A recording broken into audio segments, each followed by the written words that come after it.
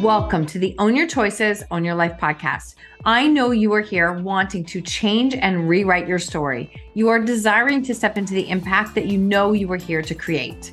I am here to guide you with the proven tools and strategies used by myself and our speakers to support you in taking radical responsibility in your life and learning how to own your choices to change your story.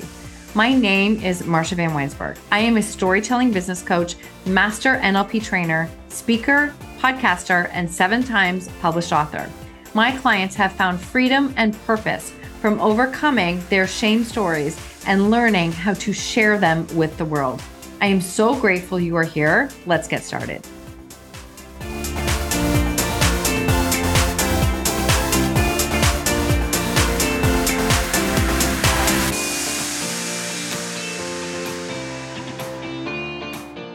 Welcome back to the show. Today we are speaking with Ellyn Winters. Ellyn is the president and CMO of Ignition Communications and author. She is here to share a very real, raw, vulnerable story about her journey with breast cancer. And as a breast cancer survivor and a flatty that is advocating for better women's health and better choices for women on the breast cancer journey. Ellyn shares her journey through all stages of her diagnosis, the emotion that she felt, what those early stages were like, the experiences. And along that journey, she made the conscious choice that she wanted to document it and wanted to be able to learn how to share her story, to support other women, to help them to advocate for their health and for their own personal choices along the journey. And as Ellyn chose to document her journey along the way, through this process, it led to her pictures being in People magazine and continuing to become someone who is choosing to make a difference from her diagnosis and her experience.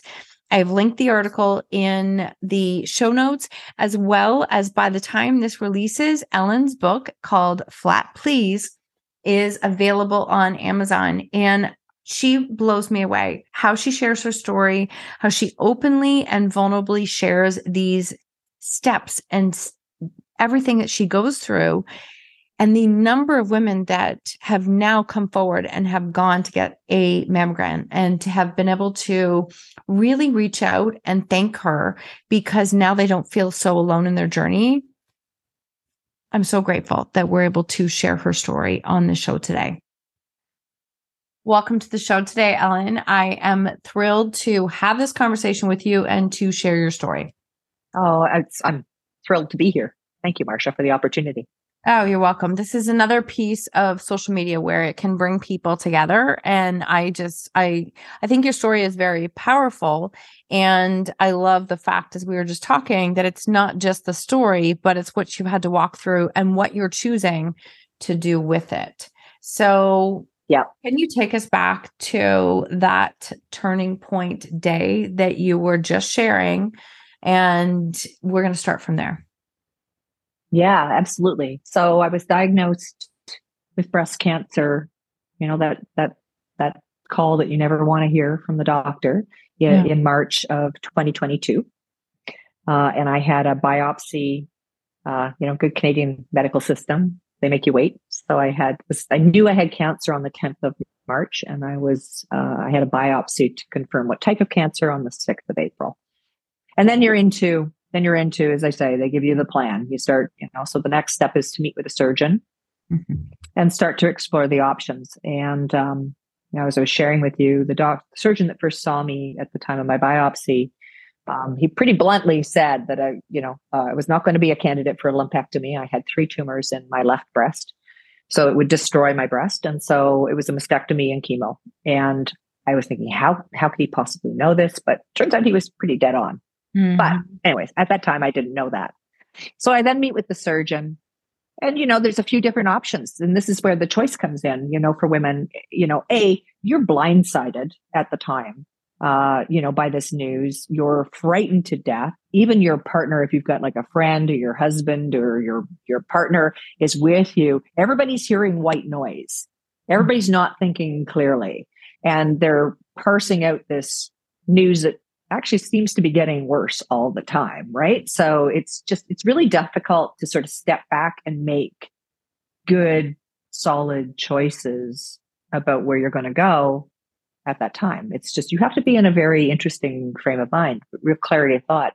And And can I so, just, and you this is know, one thing, one thing I want to say there is for yeah, people in that situation, like you've already been given that diagnosis. Now you're hearing white noise.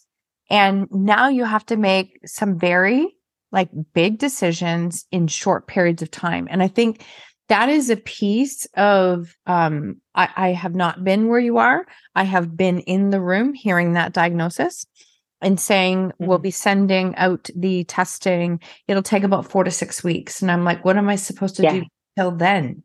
And they're like, go home and think good yeah, thoughts. And I'm like, what? Like, it was just this, it yeah. was, And everybody in your circle's like, you got this, be strong. And you're like, no, I don't. I don't and it's, have this. I went home. I went home and like basically curled up on the couch and watched Schitt's Creek all 6 seasons. It's the only thing I could do was I just was like, Dan Levy saved my life. I was just absolutely, I lost 8 pounds in 4 weeks, Mhm. just, Thank you. wish I could get that back. I know. I just wanted to pause on that for 1 second because I wanted to really draw light to the fact that you're having to make some very big decisions and think during a time when you're like, it's just all cloudy. There's so much happening there. Before we go a little bit further, can you just tell the listeners how old were you when you were diagnosed and when this happened? And was this a routine check or did you find a lump? Yeah, sure. So I was 57. I'll be 58 next week, actually. And, ironically, as I mentioned to you, my biopsy was 2 days before my birthday. Not only did the doctor, tell me I needed chemo and mastectomy, he sort of breezed out of the room, leaving me clutching a hot water bottle and wished me a happy birthday. I'm like, yay. I was the girl, I was very vigilant. I always have been very vigilant about my healthcare. I believe in facing things, head on. Always went for my tests, do my colonoscopies, do my pap smears. And I always went for my mammogram. I had a baseline when I was 40 with my doctor. And then, at 50 in the province of Ontario, where I live, you're essentially going every 2 years. They kind of send you a letter. And so, they should be doing one at 50 and then every 2 years. I disagree with the 2 years. I think it should be annual, but that's another story. So I had been in 2019, December 2019, I had gone for my routine mammogram and it was fine. In the words of my surgeon who called up that scan, he said it was perfect. And so I really just never assumed anything. I had booked, because of COVID, there was a little bit of a delay. So I had booked it in October and it was actually scheduled for March. And then in January, I was in the bathtub and, just doing a routine self-exam as I do. And I found this lump on the left side. And I kind of did what women do. I sat on it for a couple of weeks thinking, what, this can't be. Kind of, secretly kind of feeling it every now and then, you kind of duck below on Zoom on the camera and kind of feel it. It's like still there. So a couple of weeks passed and I thought, well, I better go see the doctor. So I went to see the GP. It was right down under my areola. And she felt it and it was very round. So that was the other thing that was kind of, for me, it didn't feel what I had been told feels like cancer. And she felt it and she said, I think it's what they call an adenoma, which is a fatty cyst. Well, I have other fatty cysts on my body. So I thought, oh, okay. I was kind of consoled by that. So she expedited my mammogram or changed my mammogram from being a routine one to being a diagnostic. So the machine goes, you're in there squished for a little while longer and they go right around you.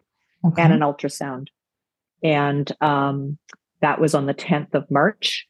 So I went in again, not really thinking anything of it, sort of joking around. They put this little sticker where you think the lump is, and had my exam and left Freeport Hospital, the breast clinic. Went and grabbed some lunch, jumped on a call with a client, and a number comes up on my phone. And I was home. My exam was at 1:00 in the afternoon. and the doctor's office was calling at just before 4. Yeah. And And I, yeah, and she had said to me, if I call, it's not good news. And then so I tried calling back, and they stopped answering the phone at 4 o'clock. because it was 4 o'clock. Oh my gosh. So you then had to And I wait all couldn't. that night until, oh, And I got a voicemail saying she needed to speak with me, but she was not going to be in. It was a Thursday. She was not going to be into the office on Friday.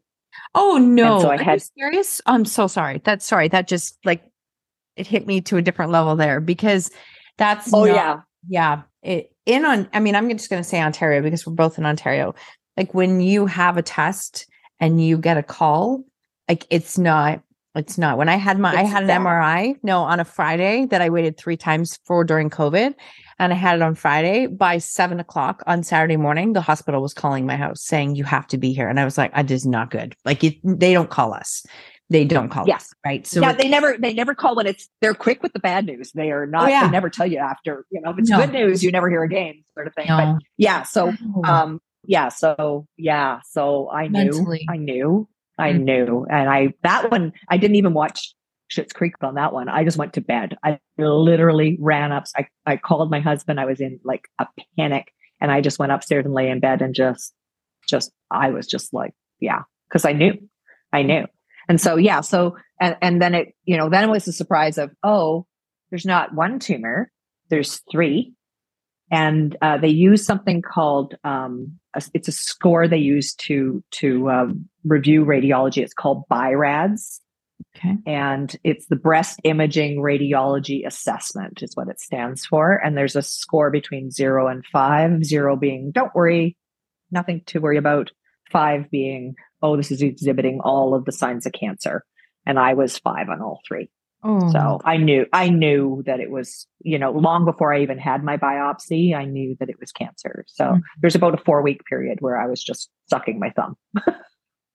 Oh, you know Just, what? Thank you for sharing that because I don't like this is a piece. I mean, some people are going to look at you and see people who know you.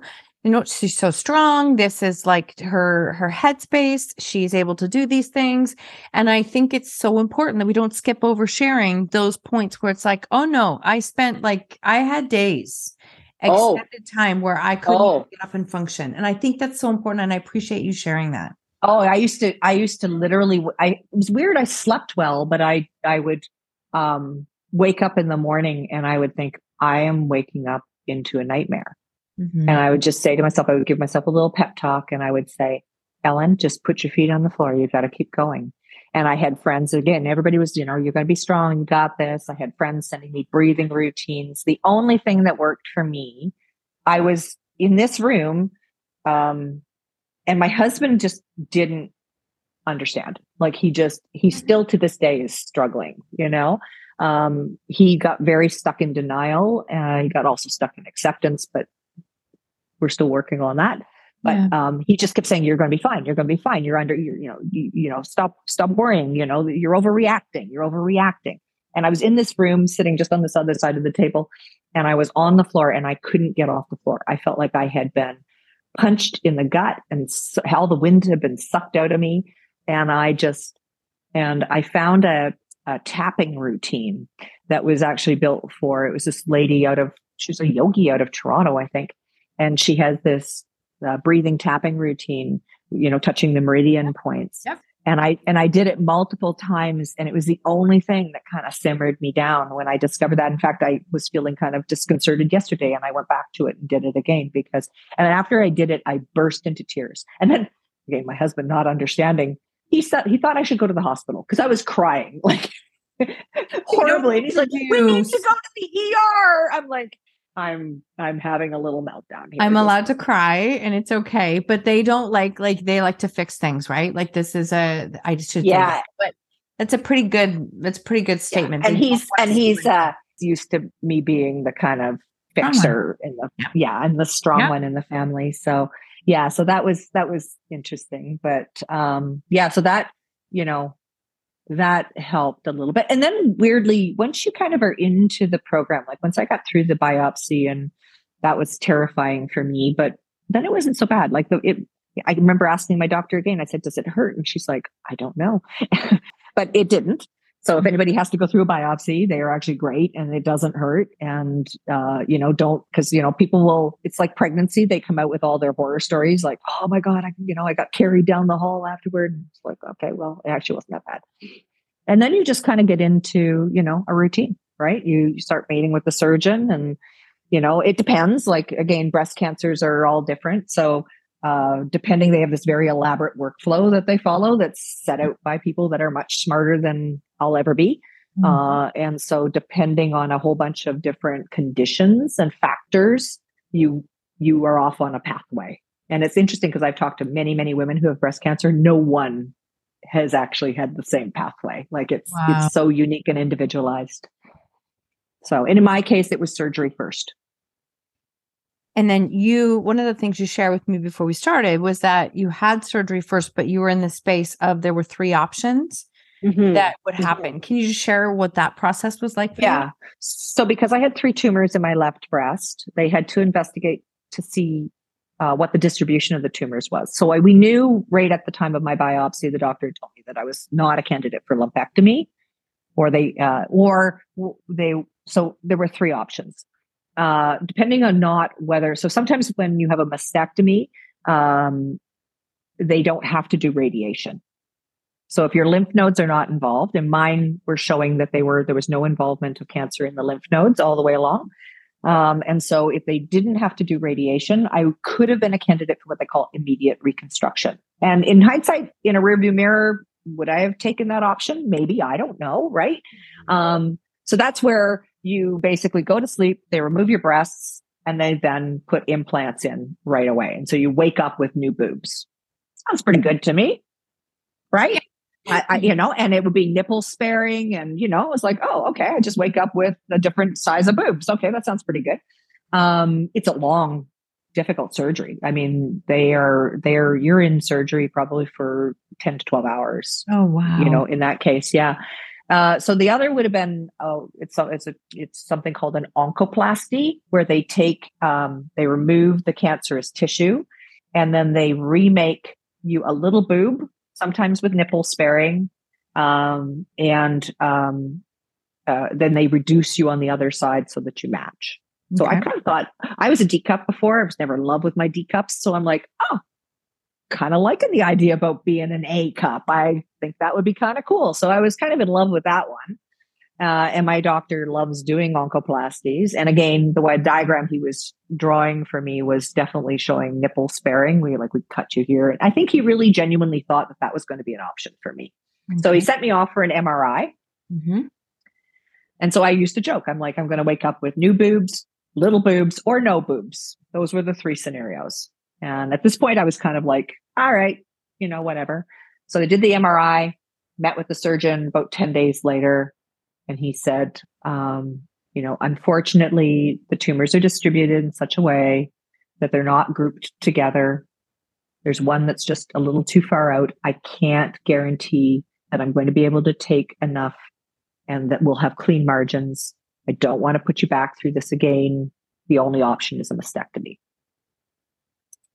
And then he's like, I'll bring in the forms, you sign off, and surgeries, I think it was the 18th of May, I met with him and I had my surgery on the 31st. So even though I had done all this preparation and thinking about it and everything else, you're like in that moment having to make like lifetime decisions for what your body is going to be like. The other thing that I should mention is, so then the choice becomes, do I take one breast? So in Ontario, the surgical guidance is you take only one breast. If that's the diseased tissue. Now, there's not, and there are a bunch of studies apparently somewhere, obviously written by men, that say, oh, women are just fine. They'll just be fine with one breast. Not a woman that I've ever talked to anyways. And so he actually said, I'm going to just take the left side. And I said, what about both sides? He says, whoa, just simmer down. This is an emotional thing. Let's just. That feels condescending, but okay. Sorry. Yeah. I know. And he was pretty good, but there's a lot worse out there, I'll tell you. Yeah. I've got stories. And so he said, sleep on it. And so I went home and I didn't sleep at all, of course. I'm up at 3 a.m. researching surgical guidance in Ontario. Mhm. And so I knew what I was talking about. So I called him in the morning and left a voicemail. And he got right back to me, actually. And I said to him, I am not going to be a uniboob. I love my clothing. I can vision myself dressing flat. Mhm. Um, the one thing I should mention is the way if I had opted for reconstruction, so that would have been I take one side, then they reconstruct the other down the road. And what they do is they use an implant, but there's a lot of problems with implant rejection Yeah. and skin necrosis. Like it just grows out of your skin. And so they actually take tissue from your body and they wrap the implant in tissue from your body. So it's Mhm. a much bigger surgical ordeal. They usually take it from your abdomen. I don't have a belly. Some Mhm. ladies love it because they get a tummy tuck. Or other places of your body. But the only option for me, because I'm slender, would have been they would have taken my lat muscle. So they Mhm. would have carved my lat muscle out and come around and I'm like, no, that's a hard no. So he knew that. And so I said, you know what? I'm just going to go with flat. I'm just going to opt for flat. I can vision myself. And he was fine. He was really, really good about that. But I have heard stories about doctors refusing to take the second breast. So have I, and Um, that's that. I have heard that. I've interviewed a few people where that has come up, and I appreciate you sharing that part because again, we're in this space where you're trying to process everything that's happening, still advocate for yourself, do a ton of research, figure out what your next decisions are going to be. It's a lot. That's a lot. Yeah. And so many women either end up because again, flat enclosure wasn't even raised as a possible option for me ever. I Mhm. brought it up to him because a girlfriend had told me about it and he'd done it and he was fine with it. But he kind of poo-pooed it a little bit. He's like, oh, there's a really big scar. But, putting a patient through 3 or more surgeries and a lot of complications, that's okay. I mean, it's just funny, and a lot of women find themselves down this pathway of reconstruction because they're just not made aware that there's other options for them, or they end up single breasted because somebody seeds their mind with doubt and they end up really hating themselves. And I've had women reach out to me and say, I just want to look good in a bathing suit again, and Mhm. I've had one breast removed and I can't Mhm. find somebody to take the other one Well, I've heard because you're that. waiting.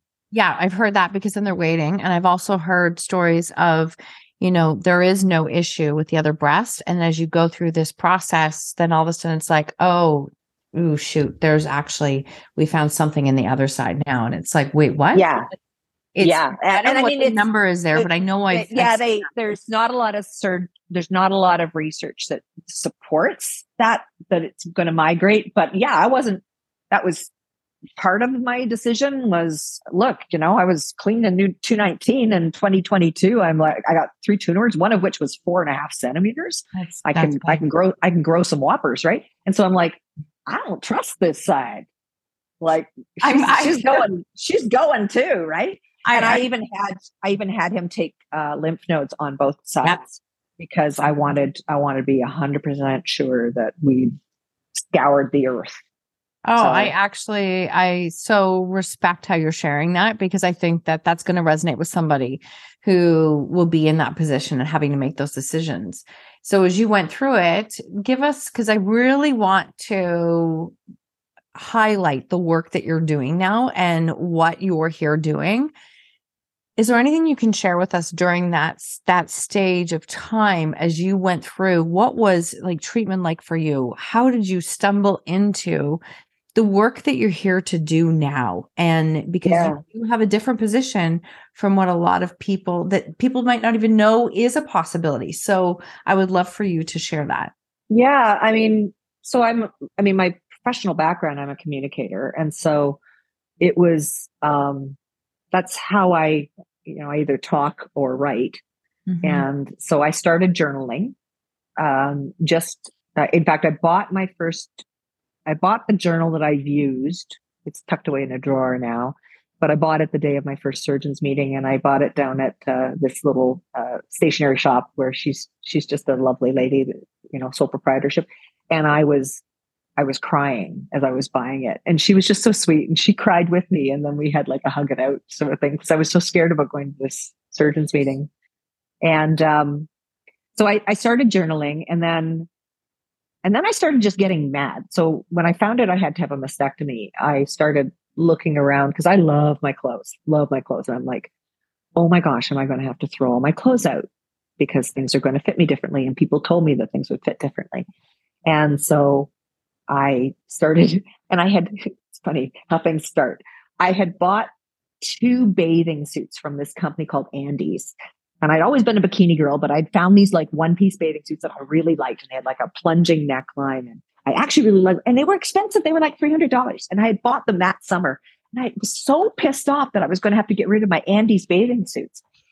And so I started writing to brands, women-owned brands, like on LinkedIn. I was like, because I was Googling and I was so upset by what I was seeing, which was, dressing for a mastectomy, you have to wear big patterns and you have to wear, a scarf around your neck to hide the fact that your breasts are changed or not balanced, or, a prosthetic or whatever. And it was just so humiliating to me to think that, it was basically the message I was getting back from medical professionals and just society was, well, Ellyn, pull on your granny panties and, get your moo-moo on because, you're now an old lady and you got to go like, all downhill. It's all downhill from here sort of thing. And I'm like, that's not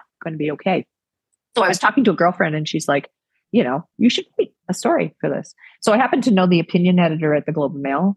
So I reached out to her and she's like, yeah, let's do this. So I wrote an opinion piece for the Globe and about going flat and about, not hiding in a corner, kind of a bit of a call to arms. Mm-hmm. And I was shocked, actually. It came out, it was in the print edition of the weekend. It was just before I started chemo, it came out. And it was a full page. And I'm a PR person, so I'm kind of used to like, that would be a big score for anybody, but I wrote it. And that was kind of like this point of pride. And I started getting flooded. People were finding me. They were emailing me. They were coming in through my LinkedIn. They were messaging me on my website.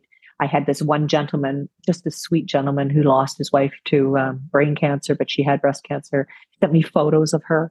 And it was just like this love letter that he wrote. And it was just so beautiful. And I was like, holy crap, Ellyn, you have touched a big old nerve. I had academics who were, specializing in feminism who were finding me on Twitter.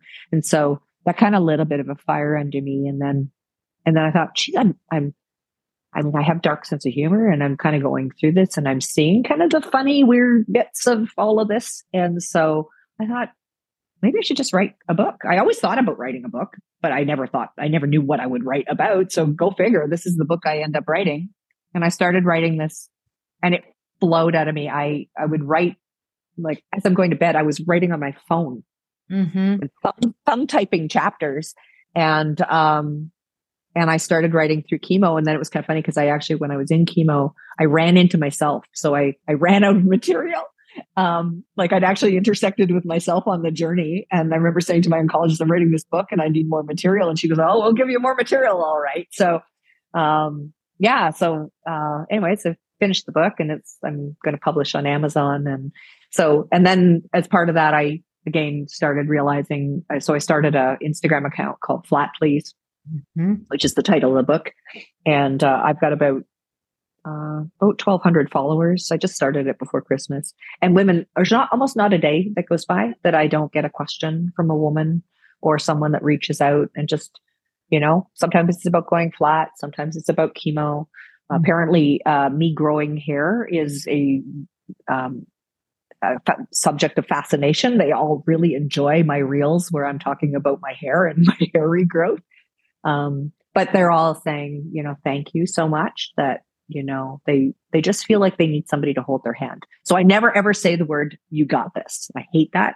I will say, I'm here to hold your hand. Because that's what we really need right now. Right. And I just want to pause on that for 1 second. So when a person is in that situation and you hear you've got this, how does that make you feel? And why do you choose the words that you do?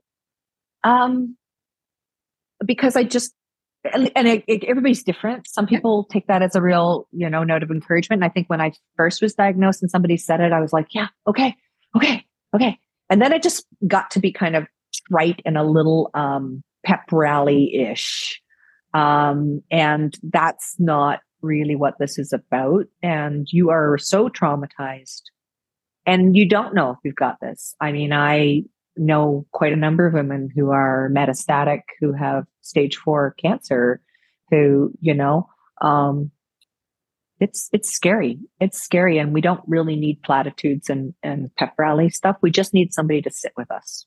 Thank you. Thank you. Thank you for sharing that. I really wanted to touch on that point because the other thing I find if I hear you've got this, and maybe this is just me, but my take from that is like, okay, I'm on my own then. Like I'm on my own because I'm strong. Everybody just expects I'm going to figure it out on my own. And I think that's the piece when you're dealing with something like this is that you don't want women to feel like they're completely on their own on the island, figuring it out, navigating their families, like making the best decisions. Like I never wanted a mom. Not that, my mom's gone, but I never wanted the notion of a mom more. I wanted somebody to sit with me and just give me a big old mom hug. Yeah. And there were moments, and I had a good friend who was really amazing and she was like a nanny to me. Like she just was here and she would sit with me and cry. Cause again, my husband was equally traumatized, if not more so than I was. And he could not provide that comfort. It was just not, and I give him the grace that that's just not who he is, but he didn't have the capacity to give me the comfort that I needed.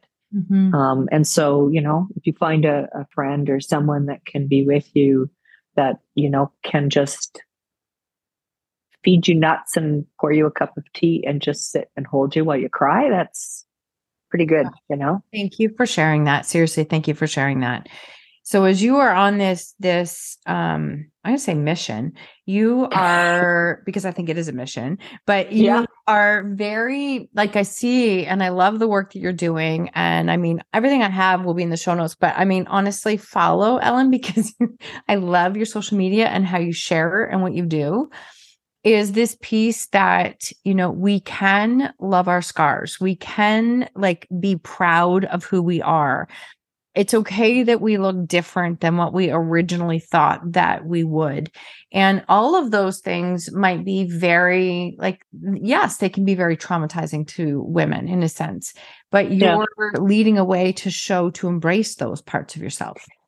Yeah, it was, it was always a big regret of mine that I never had a photo shoot done when I was pregnant because I love being pregnant. And so it was funny when I was kind of in chemo, I reached out to this photographer friend of mine, Hillary, who I absolutely adore. And she just was, she does extraordinary work. He did the cover for my book. I love. Yeah. And her work was just in People magazine again. Yeah. And I reached out to Hill. I've worked with her a bunch and I just said, I need to document this. Mm-hmm. And and it was part of it was just taking back my own power and feeling beautiful again. And it's weird because I mean, I don't think I've actually never been a particularly self-confident person. I've always really watched my weight, all those things like, I'm that kind of like, and so never felt particularly beautiful, And so anyways, we went and did this photo shoot and it was really cool. It was, so she had her 2 young assistants there. She was there. My friend was there and she brought in a makeup artist and we did this shot and I was like, who is this woman? Like, I didn't even recognize myself because I mean, I'm not, the girl that's going to strut around in her underwear. Right. And so I found this underwear line that is out of the UK that actually is built for flatties like me. And it's actually beautiful. And it doesn't look like, a Playtex nursing bra. And, so I was wearing this underwear and then I just took my top off and I was like, proudly displaying my scars. I should call my battle wounds. Those are the only scars I actually have, by the way. I've never even had stitches before this all happened. And so now I've got these like big scars. Like I actually look like Superman. They kind of come up like this. it was just like, yeah, the whole room just went silent. I took my top off, and just all these young girls had never seen anything. And I recognize it. So like for me, it's become quite normal, but it is jarring. It is jarring for someone to see for the first time this woman that has had her breast removed. The one thing I'll say with Dr. Dan, my surgeon, is he did spectacularly good work. Like it's beautiful, beautiful work. And so I'm quite proud of those. But yeah, it was really important to me. And then those images ended up, because of Hillary's connections, People magazine got a hold of them and ended up running a story. And so, and again, don't skip over that for a second. When was that story? No. When was that story in People? We did the photo shoot in August, and it was right at the tail end of October. So October is Breast Cancer Awareness Month. Yeah.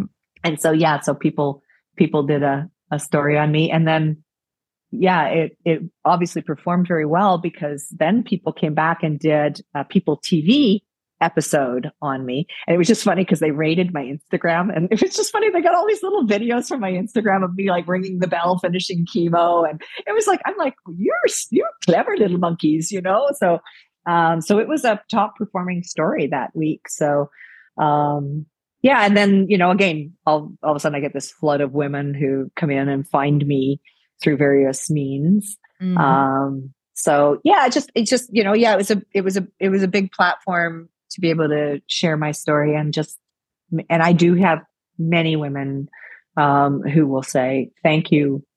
I feel good about myself. I don't feel like a freak anymore. I feel much more accepting, because I've seen that you can do it, and I see you accepting yourself, and now I'm going to accept myself. And that makes my heart just, that makes it all worthwhile.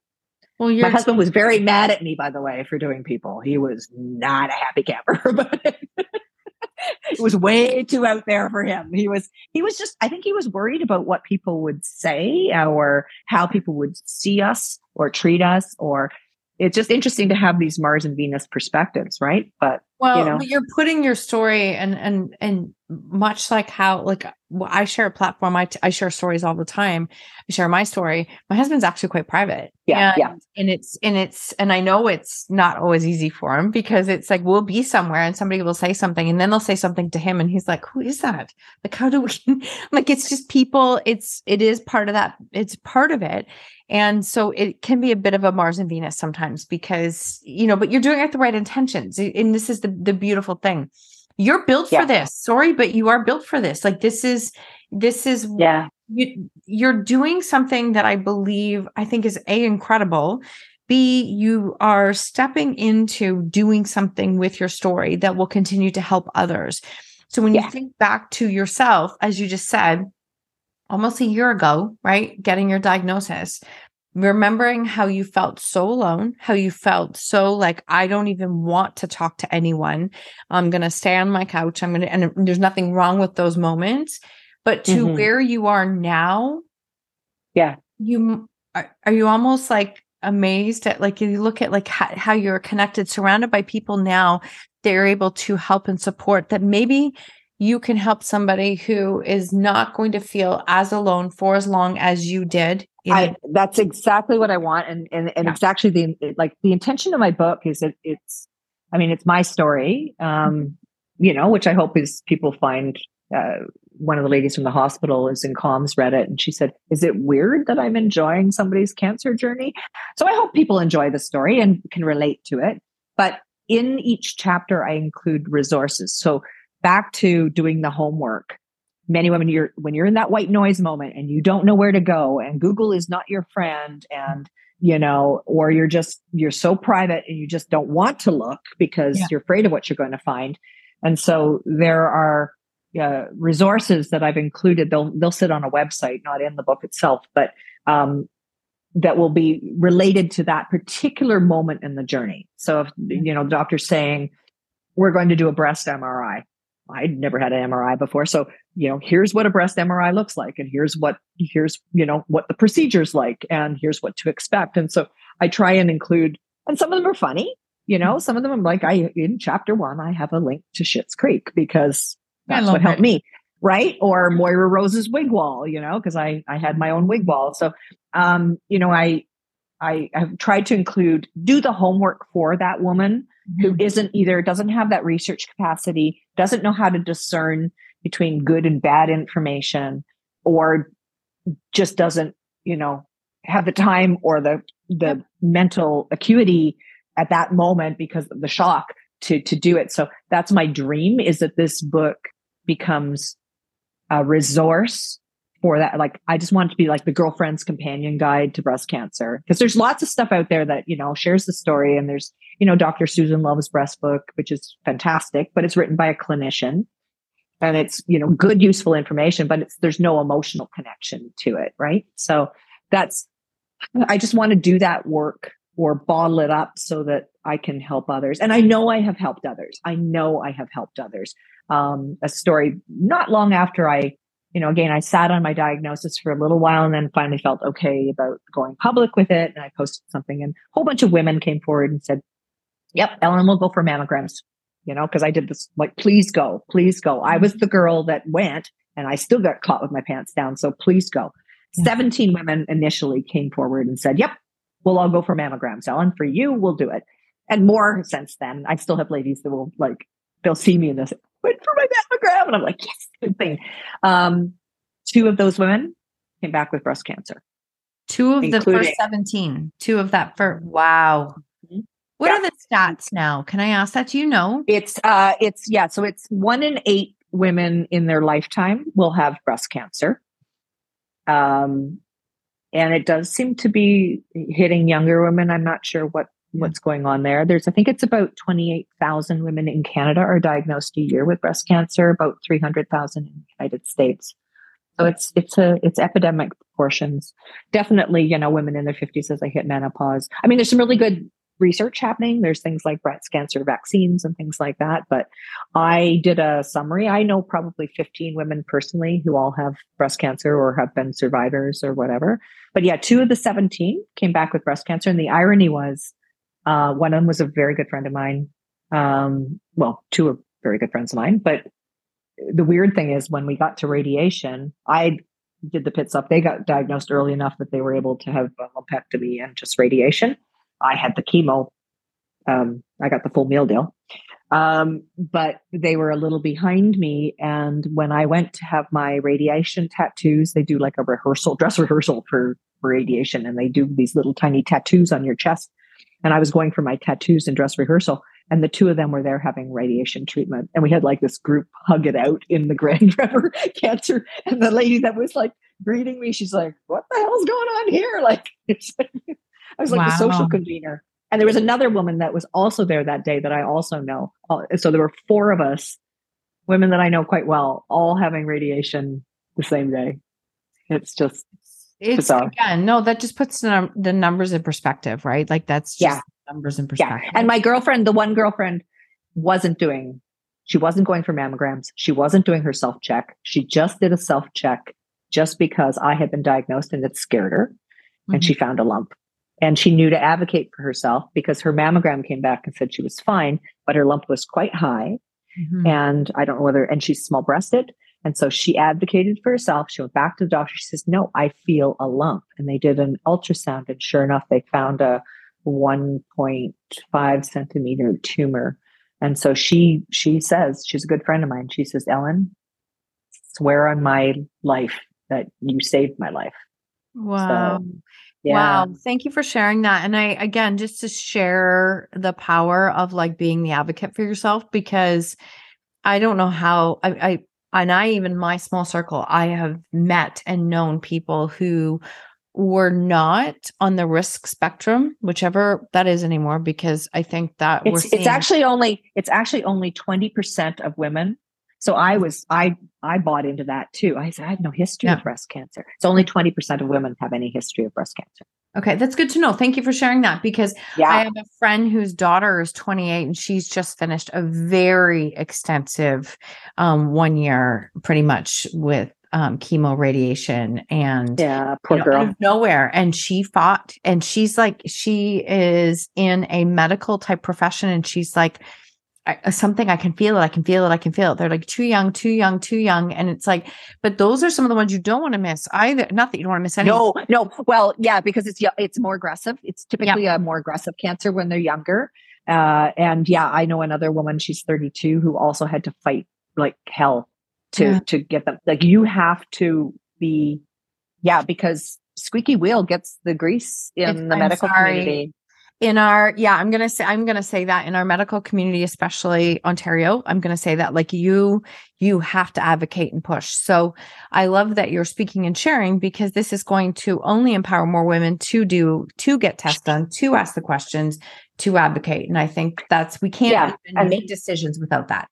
Yeah. And I mean, this would be just for any listeners so in the United States, there's a few other things that women need to know. So in the United States, they're actually a little further ahead of us. So you have a mammogram starting at the age of 40, and they do it annually. But if a woman has dense breasts, and it's now FDA legislation has just passed that women have to be told their density, and we're moving in that direction here in Canada as well. Dense breasts, mammograms do not see through dense breast material. And so you have to have a sonogram or an ultrasound on top of it. So you have to advocate for yourself there too. So it's important to know that, because it's easy to miss something small. And I work with Jenny Dale at Dense Breast Canada, who's advocating across the provinces here. And there's some good movement that, it's been a real uphill climb, but there is some good movement. I'm strongly advocating, as is Jenny and her team, to see mammograms start at 40 and to be performed annually, because we are missing people. And so it's important for women to know, even if that legislation or preventative guidelines haven't changed. I wish I'd known this. If you are 40, you can go to your doctor and request a mammogram. The doctor should not be denying you ever. So don't allow this benevolent paternalism to happen. You fight. And Dense Breast actually gives language on their website for women to use with their doctors. At the age of 50, again, this is what I wish I'd known. I was waiting for the letter every 2 years. I could have self-referred for a mammogram. I can go annually, and I didn't know that. And if I'd gone in 2022 or 2021, geez, maybe I might not have had chemo, right? Like my tumor was pretty aggressive. It was growing like fast, yeah. And, so yeah, anyways, shoulda, woulda, coulda, but if I can tell other women. Like you're sharing that. And that's really important, because people don't know these things. And I think this is another part of what we're doing here, is we want to be able to pass on and educate people. So we need to reach racialized communities, right? So Black women tend to develop more aggressive forms of breast cancer. It tends to happen earlier in their 40s, and so we need to reach, and women, can't be scared of a mammogram. Like seriously,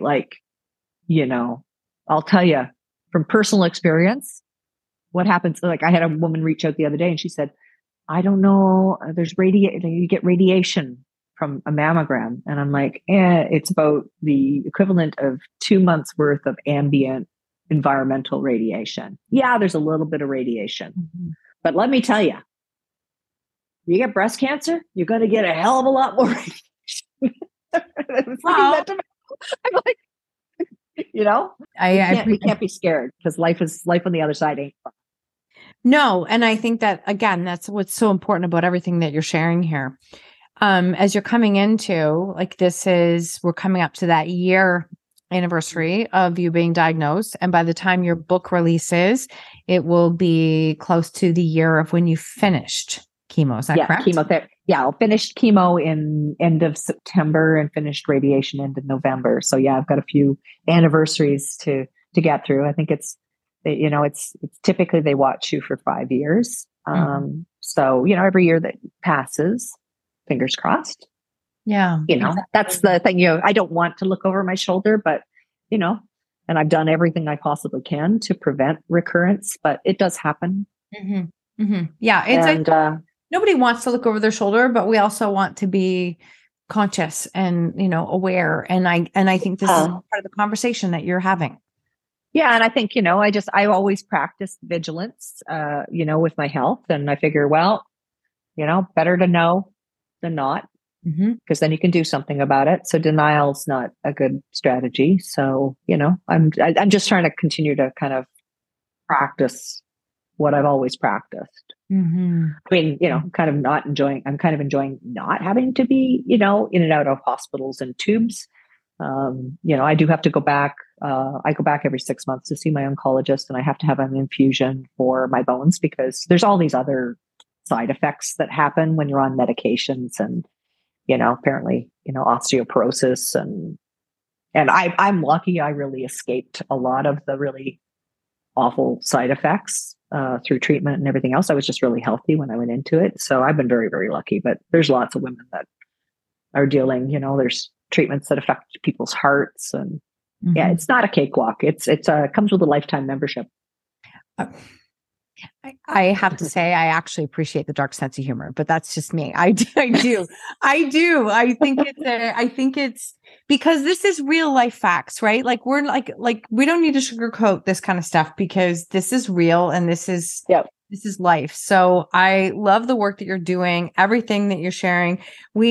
How can we best, well, first off, directing people to you, and how can we best support you as your book is coming out, as we are in this process? Yeah, well, certainly. So there's a few things. So I'm on Instagram, and Twitter. I'm known as Flat Please. Apparently, I've got like a whole new identity. And my website is flatplease.com as well. And that's where resources. So if someone finds themselves diagnosed, my book will be available on Amazon. That's the intention. And it's, again, Flat Please is the name. So it should be easy to find, and hopefully people enjoy it. So, or find value in it. I think that's even more important. The resources will all live on my website.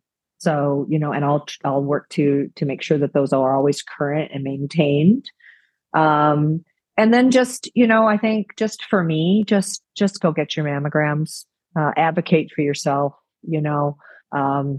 We need to be talking about women's health in general. Women are, victimized by the health system. And if anybody ever finds themselves in, a situation, unfortunately, where they are diagnosed and people reach out to me all the time, and I will respond. I get into conversations with ladies all the time. So if I can help, I'm here to do so.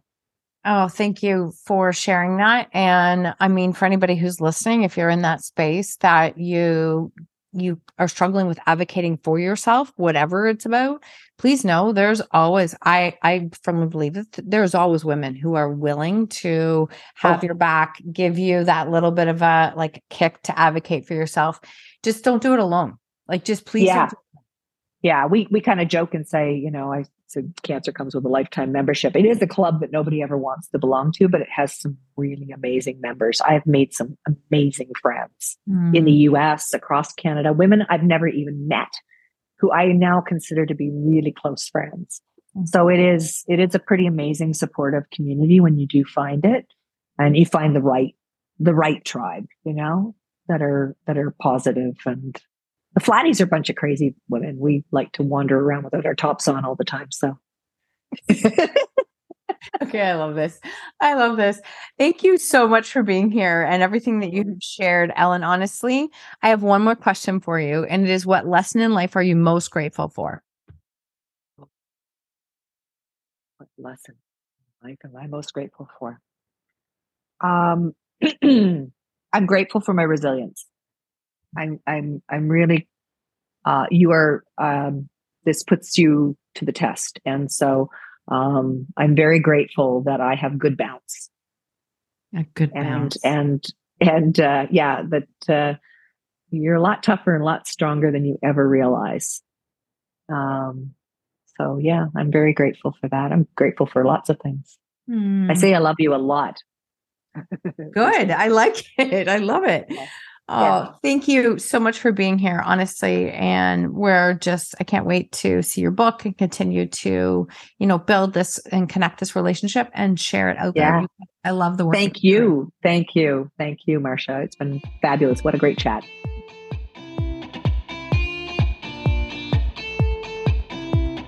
Thank you so much for tuning in to another episode of Own Your Choices, Own Your Life. If you love this episode, I invite you to tag me on social media with your takeaways or share it with a friend. Please, if you feel called, take 30 seconds to leave a 5-star review, and I will be forever grateful. Until next time, remember, when you own your choices, you truly own your life.